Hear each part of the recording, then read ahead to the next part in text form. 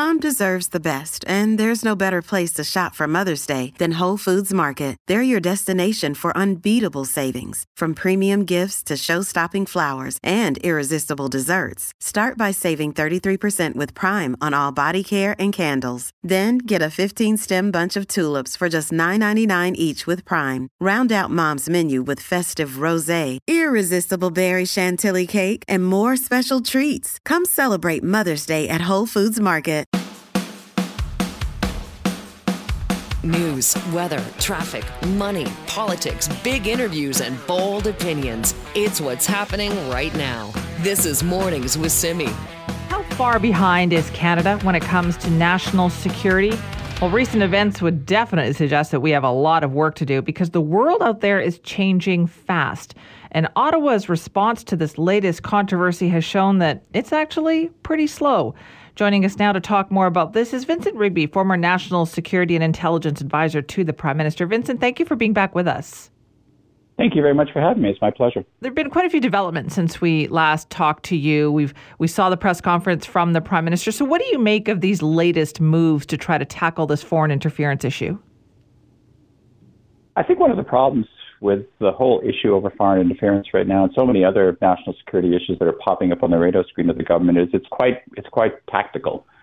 And so the foreign interference issue that's out there right now has become a political football. It's very politicized. Everyone's sniping at one another and looking for opportunities to score political points, but no one is really approaching this strategically. And the fact of the matter is that China is doing all kinds of things right now. We've seen it with respect to foreign interference. They conduct espionage. They steal intellectual property. They send spy balloons over the United States.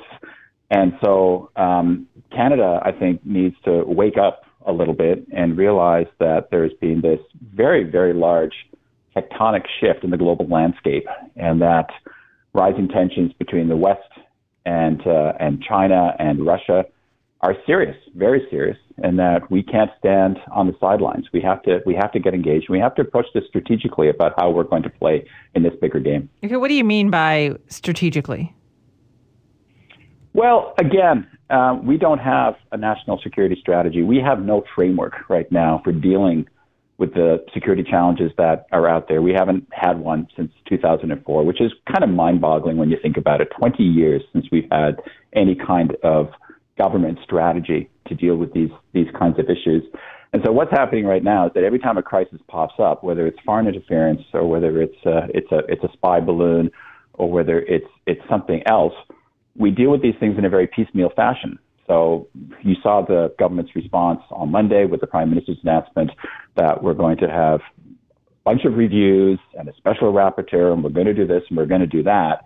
That to me is a tactical response to a much, much more serious problem. We need a national security strategy. We need a strategy to address hostile state activities from countries like China and Russia so that we can pull all this together. And it doesn't need to be it shouldn't just be whole of government. It needs to be whole of Canada. We need to be working with the provinces, with the territories, with the private sector, with civil society. This is a big, big change we're seeing in the world right now, and it's not business as usual. So when you were in that position then, can you give us an idea of how it is Canada does deal with these kinds of situations? Is it piecemeal? Is it that we're just going to deal with these things as they come up? Well, I think that's part of the problem.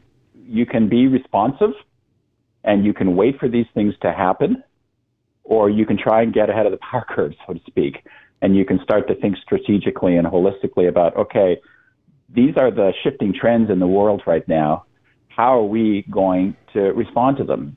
And so I've been saying publicly since I left the job that it would be really nice if we had a cabinet committee on national security chaired by the Prime Minister that met on a regular basis and that got regular intelligence briefings, met every couple of weeks and thought about these things and talked about the threats and could see them looming in the distance and again, try and get ahead of them. Every single country in the Five Eyes Intelligence Partnership, and I believe in the G7 as well, has a body like this, where there's coordination and where the Prime Minister is on top of these things, getting briefed with other key ministers.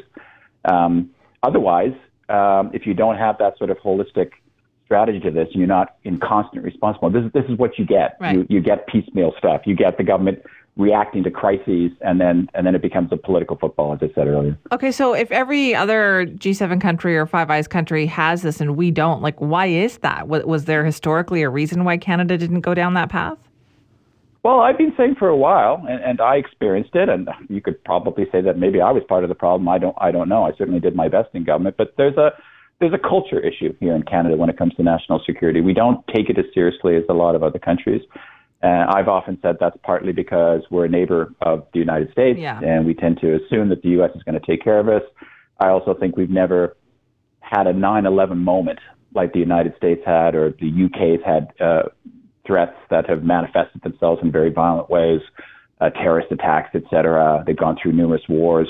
I mean, we've always been there when push comes to shove in terms of responding to major international crises and events. But in terms of having something happen on our soil, and really open up our eyes, it hasn't really happened. So we've become a little bit complacent, and those days of complacency, in my view, have to finish right now. And we're seeing this every day with these various crises that are popping up. Also, you mentioned 9/11 there. I think that's so important because post 9/11, certainly there was a lot more effort made to tie our security to the United States, and perhaps that did make us feel like we didn't need to work independently of that. Well, there was that's what I'm saying. We had a crisis. We had 9/11, these horrific terrorist attacks in the United States, and then we all pulled together. And for 10, 15 years, I think Canada pulled its weight in the fight against terrorism, deployed troops to Afghanistan. We lost a lot of lives, a lot of blood and treasure. But are we going to wait for the next crisis? The post 9/11 world is over. I mean, just like the Cold War finished and we had instability in the 1990s, then we had 9/11 and we had 10, 15 years of a fight against terrorism. We've now got to shift to a world of great power rivalry again. And in some respects, it's more dangerous than the Cold War because you've got now not just Soviet Union in the West, but you've got Russia, China, North Korea, Iran, all of it mixed up together. So are you going to wait for events to happen? We've already had Ukraine happen. We should have opened up our eyes. What's the next one going to be? Is it going to be Taiwan? Is it going to be something in the South China Sea? You can't wait and then respond. And, some of our public officials have been quite open that we're not ready, including the chief of the defense staff, who said that our military is not the military that we're going to need to confront these challenges. So we've got to get moving. Are we on that path with everything that's gone on the last couple of weeks? Or do you just see this as you put it, like it's just a political situation now? Well, I think, again, we're still too much into response mode. And this stuff, to me, it's all tactical stuff when it comes to election interference and foreign interference. It's important stuff, but it's a very small piece of the overall puzzle. So I go back to my point at the beginning. We need to be more strategic. To answer your question, no, I don't think we're there yet. We need to do a lot more. Governments, not just this government, but future governments are going to have to make national security a priority. I don't think it is a priority right now.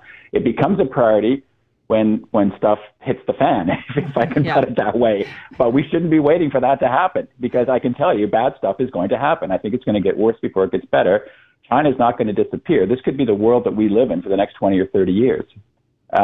So wake up. Let's get ready to do what we need to do, both at home, in North America with the United States, as we saw with the balloons and NORAD, and making sure that's ready to respond to threats. And then internationally, beyond the North American continent, what we do potentially in Europe, Indo-Pacific. Do we have the tools to potentially deploy troops in a very dangerous situation? And I'm not sure we do right now. Vincent, thank you for your time. It's my pleasure. Thank you for having me again. This is Mornings with Simi. Hey, do you know if your salary is fair? Like when you look around the room in your workplace, do you think that you make the same or what's similar to other people doing your job? Or do you suspect that others might be paid more? And you feel like, hey, that's not right. That is not fair.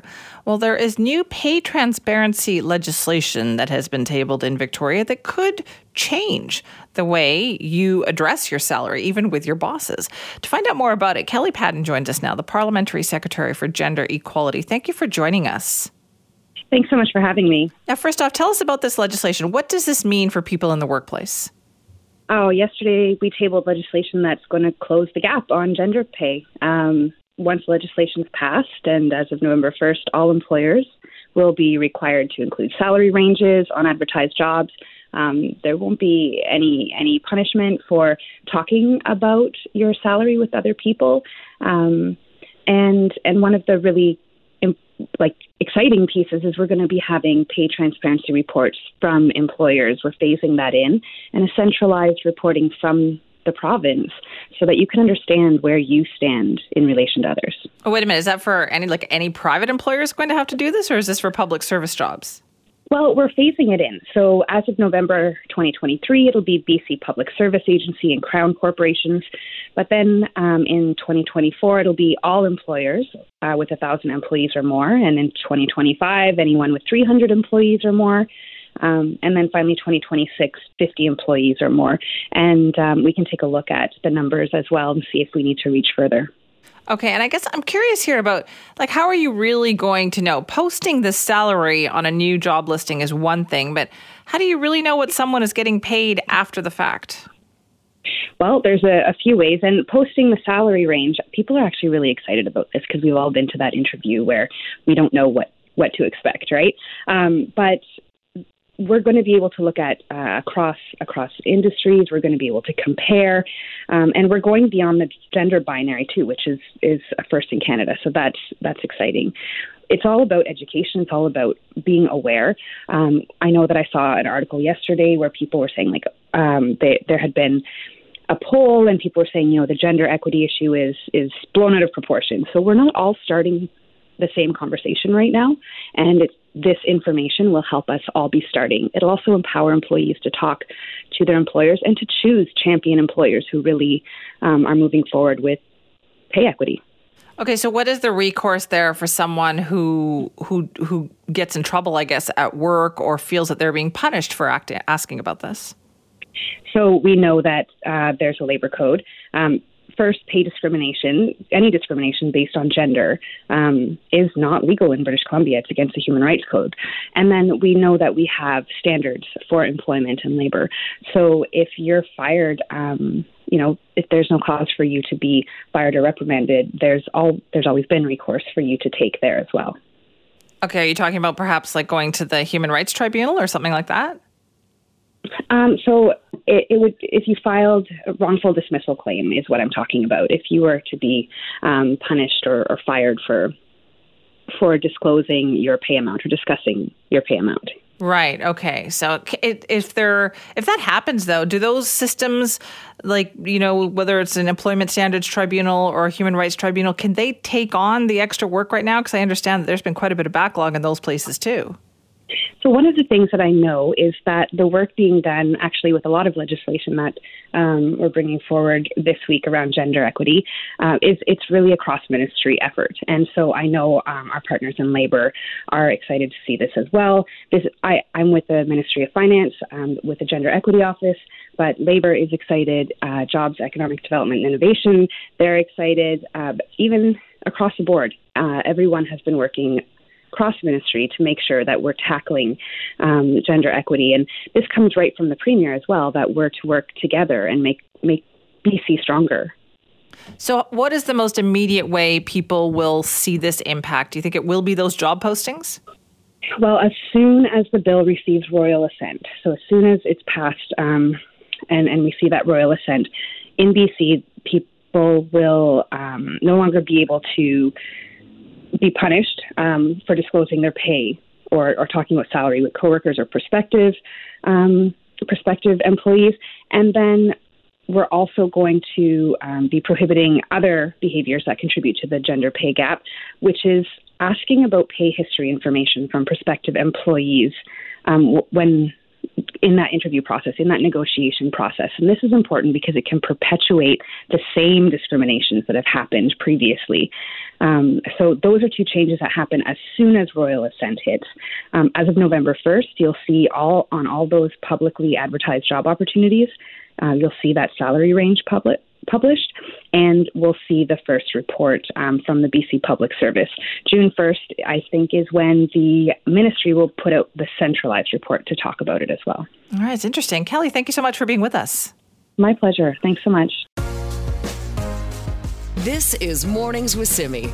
Today being International Women's Day, we definitely wanted to highlight stories of women who broke barriers. Well, how about someone who fought her way through life to earn a PhD in accounting into the public service, eventually becoming the first woman to hold the position of Assistant Secretary for the Prime Minister's office before eventually retiring in 2000. And she didn't stop there. She's continued to mentor and coach women, and she's here to talk to us now.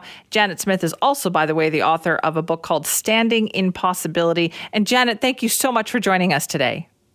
Good morning. How does it feel, Janet, when people describe you as this pioneer? A bit unreal. But it is true.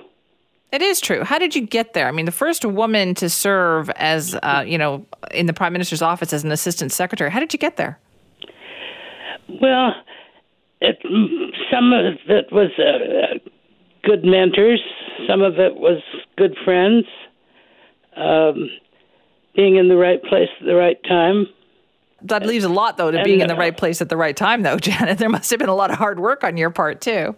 Yes, but it also, for women in those days, the timing was right. When I joined the public service in 1972, for example, there were no women in the executive group. And now it's almost half. But for you, being one of the first, what did you have to put up with, though? Well, here's a little anecdote. The time of the PCO was when Pierre Elliott Trudeau was Prime Minister. And at one point, I had been in a meeting with 4 ministers, and they wanted to pass a message to the Prime Minister. So I phoned to pass the message, and the secretary said, "Could you please have somebody more senior call? In other words, could you have a man call?" And what did you do? I got my boss to call, and I put it on the line with him that it was his job to make sure that the people in the Prime Minister's office knew what my job was and who I was, so this wouldn't happen again. Okay, so that fascinates me, Janet, because clearly you said, I'm not letting that happen again. Some people might have said, you know what, fine, I'll get my boss to call. Like, you clearly knew when to push, didn't you? Yeah, well, I mean, I couldn't do my job unless I could get through to him. Yeah, that's true. But you also had to run up against that probably time and time again. Oh, many times. I mean, when I first went to the University of California for my PhD, the first few months, I went to see one of my professors, and he said, "Okay, before you sit down, let me tell you that I do not believe that women or men over 40 have any right to be in this program." And I thought, what? I can't remember what he said after that. Yeah, you were probably raging. If somebody said that to me, I would be raging too. Well, Janet, it's also clear from your history, like mentoring has been really important to you, hasn't it? Yes, it has, and I learned that early on. There were some senior women who were kind of in the queen bee category. They didn't see any neat reason to reach out to other women. They'd made it, and they figured everybody should make it on their own. The first woman that was and got into the executive group was a woman named Jean Edmonds. She worked in Winnipeg, and she was always convinced that because the people in Ottawa that approved it didn't know the people in the regions, that they thought she was a Francophone male. And she was the most wonderful mentor for all of us. And you just decided that was so important that you were going to be a mentor too. Right, and I learned from her. When you look back on your career, Janet, what are you most proud of? A number of things. Certainly the increasing role that women play in the public service. I take credit for some of that. one of the biggest and most fun files that I worked on was Expo 86 in Vancouver, which was a huge success, as you probably know. And underlying it was public policy to put Vancouver on the map in Canada and to open the Pacific Rim to more trade. And I think it worked for both of those.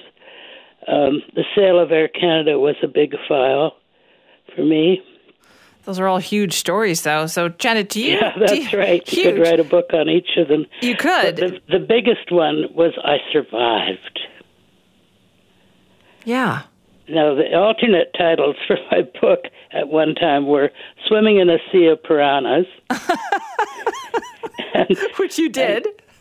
Which I did many times, and I felt like that, too.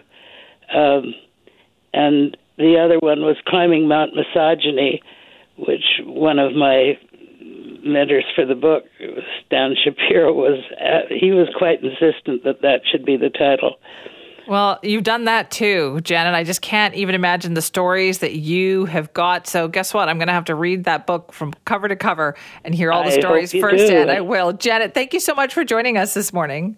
It's been delightful. Thank you. And that's Janet Smith. Now, Janet was the first female assistant secretary to the Prime Minister, and we are talking back in the 1970s. Can you imagine the things that she must have heard or things that were said to her? Her book, by the way, is called Standing in Possibility.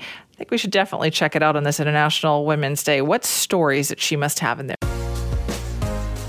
This is Mornings with Simi. It's about getting more locally grown, more BC produced food on everyone's table because that supports food producers as well as the health and wellness of British Columbians. That's Premier David Eby there. It's a good question. Does our province have food security? I remember the floods and the road washouts and how worried we were about getting supplies and everything here. I mean, do we have the ability here in BC to rely on our province for our food?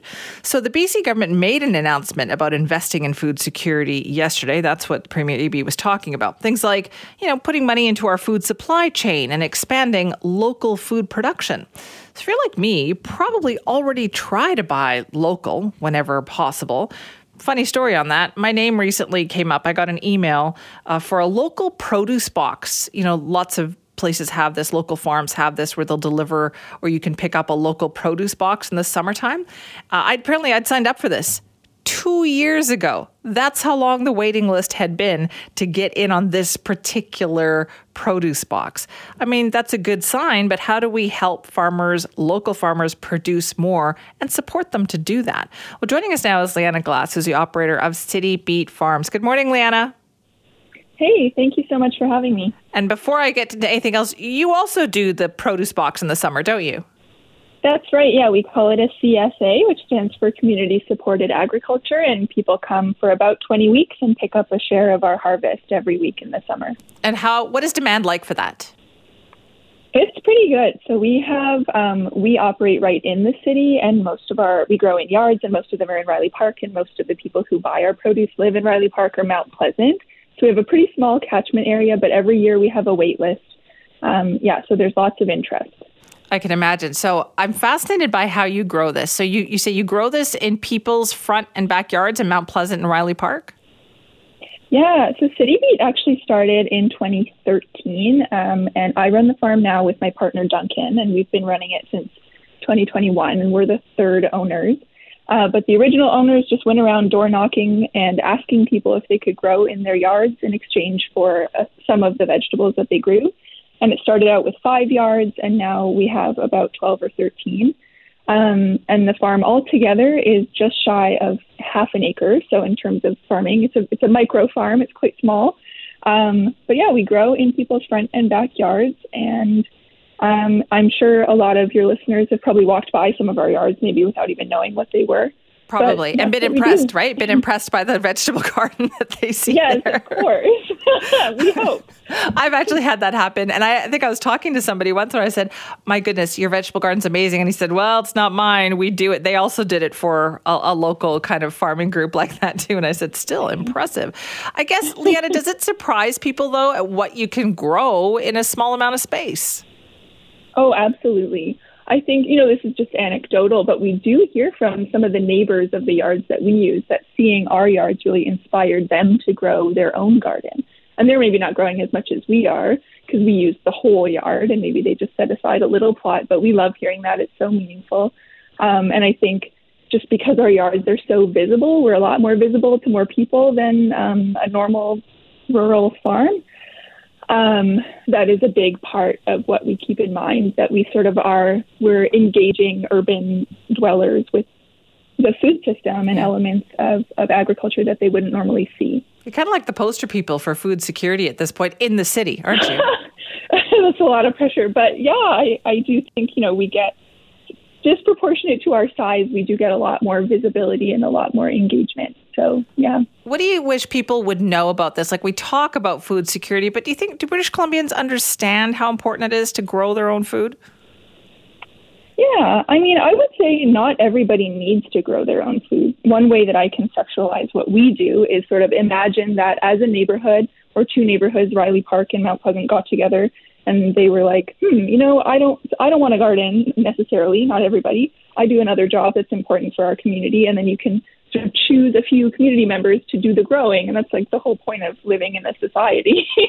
So I would say that I don't think we need to focus on that sort of individualist view of sustainability. But I do think a lot of people can be growing their own food if it brings them joy and if that's something that they enjoy doing. Right. But even supporting local agriculture, right? Like this big announcement from the government yesterday about investing in food security. Is this something that you think we need to do more of? Yeah, for sure. I think so the way that I think about food security is sort of two prongs, and you can see in the way that they made the announcement that they're sort of thinking about it in that way too. And there's the way that I think about it is the local accessibility of food. Like, is there food ready available to me in case of an emergency? You mentioned the floods last year. That's a great example. It cut off supply chains. Any food coming in from further than the Fraser Valley, or even including the Fraser Valley because it was so affected, was cut off or severely limited. And so that's one element, and they're clearly trying to address that by providing funds to farmers. And I see some of the funding is specifically for flood preparedness in the Fraser Valley. And then there's another element that affects the lived experience of food insecurity, and that is an income issue.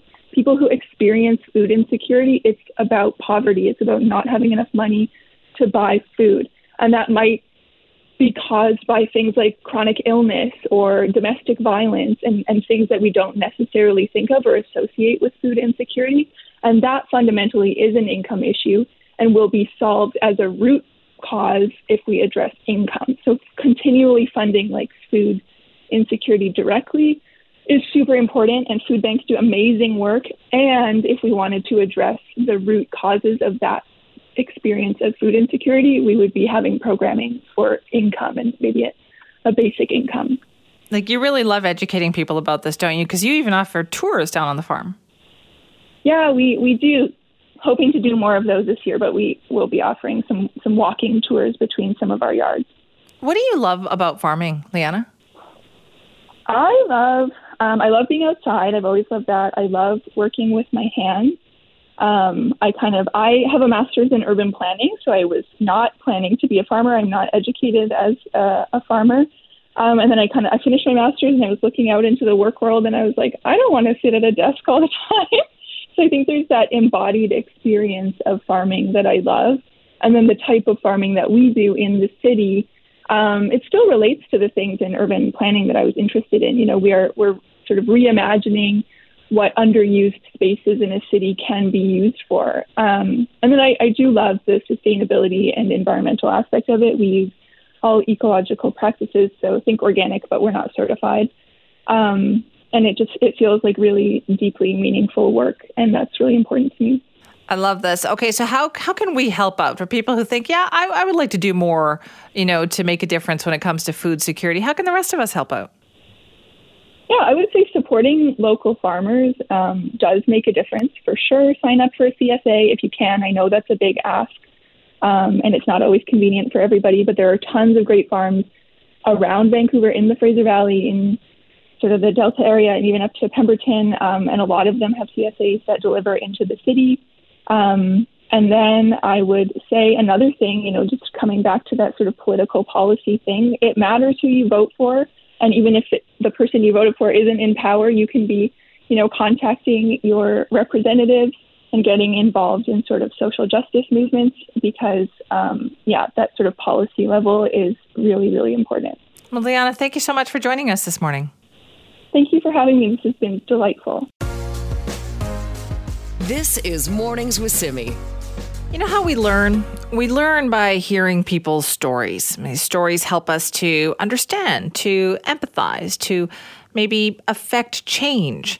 And so we thought on this International Women's Day it was important to talk about stories, right? One of the great ways to hear those stories is with something called the Indigenous Writers Circle program. It's been around for a couple of years. It was launched by Audible in collaboration with Toronto's AM 640. We wanted to learn more about it today to talk about some of the amazing stories it has featured.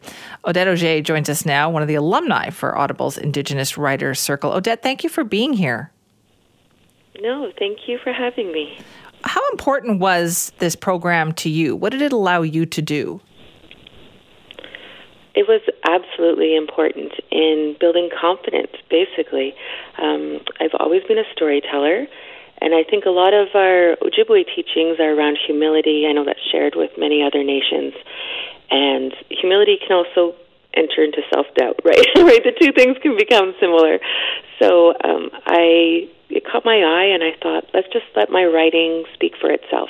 Let's just see what the writing can do. And I sent in 2,000 words, and it was accepted. And so I was able to work one-on-one with a mentor and also access the other mentorships and other guest speakers and workshops for 6 months. Oh, that's amazing. So what did you learn from that process? Like, did it change your writing?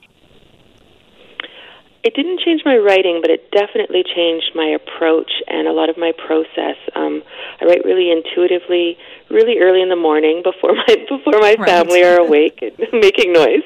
So I wake up early and I just write. Full scenes will emerge in my head, and my job is just to write them down so others could see them or feel them or sense them. And my mentor was Angela Sterritt, CBC journalist, and so she had a much more organized approach. Very much more about the chapter outlines and how to introduce more structure right from the beginning. And so I think now I have a much more balanced approach between those two things. Right. Everybody is different, though. I've learned that in speaking to so many different authors. Everybody has their own way of approaching writing, don't they? Definitely. And that was part of the learning, too, is able to learn from our peers, 24 other writers, and, sometimes commiserating together, sometimes sharing challenges or solutions, right? Like, I'm having a hard time with this. This strikes too close to home. Am I fictionalizing real life here? Like, how to tease that out and just be really clear about what I'm doing. And other writers had tons of advice for me. Now, why do you think a program like this is so necessary? Like, it's an Indigenous Writers Circle. It wants to lift up those voices. How hard was it for you to get heard otherwise? I think, similarly, there's just a lot of systemic hurdles, I would say, that, combined with humility, combined with my mother, her early childhood was spent in residential schools. It just wasn't in me to, put my hand up and me, let's look at me for a bit. That just was definitely not my personality or culture around how I was raised, for better or worse. And I think that Audible fills a niche right there. So it's for any Indigenous person, Indigenous, First Nations, or Inuit person who wants to write. So they don't have to be in a writing program in college or university. They don't have to come from a family that has a lot of writers to tap for inspiration or advice. It can be anyone who wants to write, does write, loves writing, whether they have, an established background or not. And so I think that it just fills a really essential gap there, that it's welcoming, it's receptive. People can enter at any stage of their process, whether they just have a seed like I did, and I just had that 2,000-word seed, and some of the other writers were much farther along, and so they were looking for more input on how to polish it for reaching out to publishers. Right. And now you're a mentor yourself, aren't you? I do, mostly with youth, and and young Indigenous reporters for Watershed Sentinel. I'd just love to hear about these opportunities now. What kind of stories do you hear from them? Do they sense that there are opportunities for them? I think probably not. Probably when they first start, they're surprised. And when we're teaching them reporting basics for Watershed Sentinel, it is environmental stories, but it could be applied anywhere. And so I really encourage them, we want first dibs on your environmental stories while you're mentoring with us, but please do feel free to take these skills and run with them. And some of the young women were in school just thinking about college or mid-degree, and all of a sudden journalism, it became something that, at least as an elective, they could tap. Like, I can write. They all had strong voices in who they were. That's what we saw in their applications. But just with a little bit of, skill building and fine-tuning and thinking of your audience. And, it's really exciting to see them sort of brighten up, like, wow, like I could do this. My story's in print. I could do anything. That's, I think, what is so amazing about this is that here are these opportunities, and maybe they had been counted out, or they had counted themselves out because they didn't think that was open to them, and now they realize it is open to them. Absolutely. So how do you get that message through to them? How do you help make them understand that? I think just with careful listening, it's the same thing I would do if I was interviewing someone for one of my articles, with listening to their story and hearing what is meaningful to them and what is lighting them up. And then it's really validating for any of us when we hear someone's actually listening to our story, whether that's a story you're reporting on in your community or a piece of fiction. I think that, as soon as you feel genuinely listened to, it just builds a ton of confidence, and there's a lot of opportunity out there for Indigenous writers for sure. And this is one of them. The application is open until April 14th. So I would encourage anyone listening who's thinking, should I not? You definitely should. Yes. You definitely should, and you'll enjoy it. Odette, where can we find your work? Oh, mine, Authory. All my work is collected in one place at authory.com. So it's author with a Y, and then my name, Odette Auger, Auger. And it's all gathered there in one spot. I would love to check it out. Odette, thank you so much for your time. No, thank you. And happy Women's Day to you, too. To you as well. That is Odette Auger. She's an alumni for Audible's Indigenous Writers Circle, so they're still accepting applications, as you heard her say. Just check it out. It's until April the 14th, but offering some real opportunities for emerging Indigenous writers to find an audience and understand that, yes, there is an audience for their work out there. Hi, it's Shauna, and I might be a bad parent because my kids think French fries are vegetables. Hey, it's Ryan, and I might be a bad parent because I went out for wings when my wife was in the hospital after giving birth. Johnny here. I might be a bad parent because in my house, the tooth fairy gives pocket change. But we're not alone. Len emailed us and said his 6-year-old daughter's Tarzan moment going from love seat to lazy boy by curtains made him more proud than any dance recital. And Andy left his 2-year-old at the rink. All right, guys, I'm sure we're not alone. Like Andy's kid. For stories and confessions like this, make sure you check out our podcast. It's called Bad Parents, and it's available wherever you get your podcasts. I left a glove at the rink.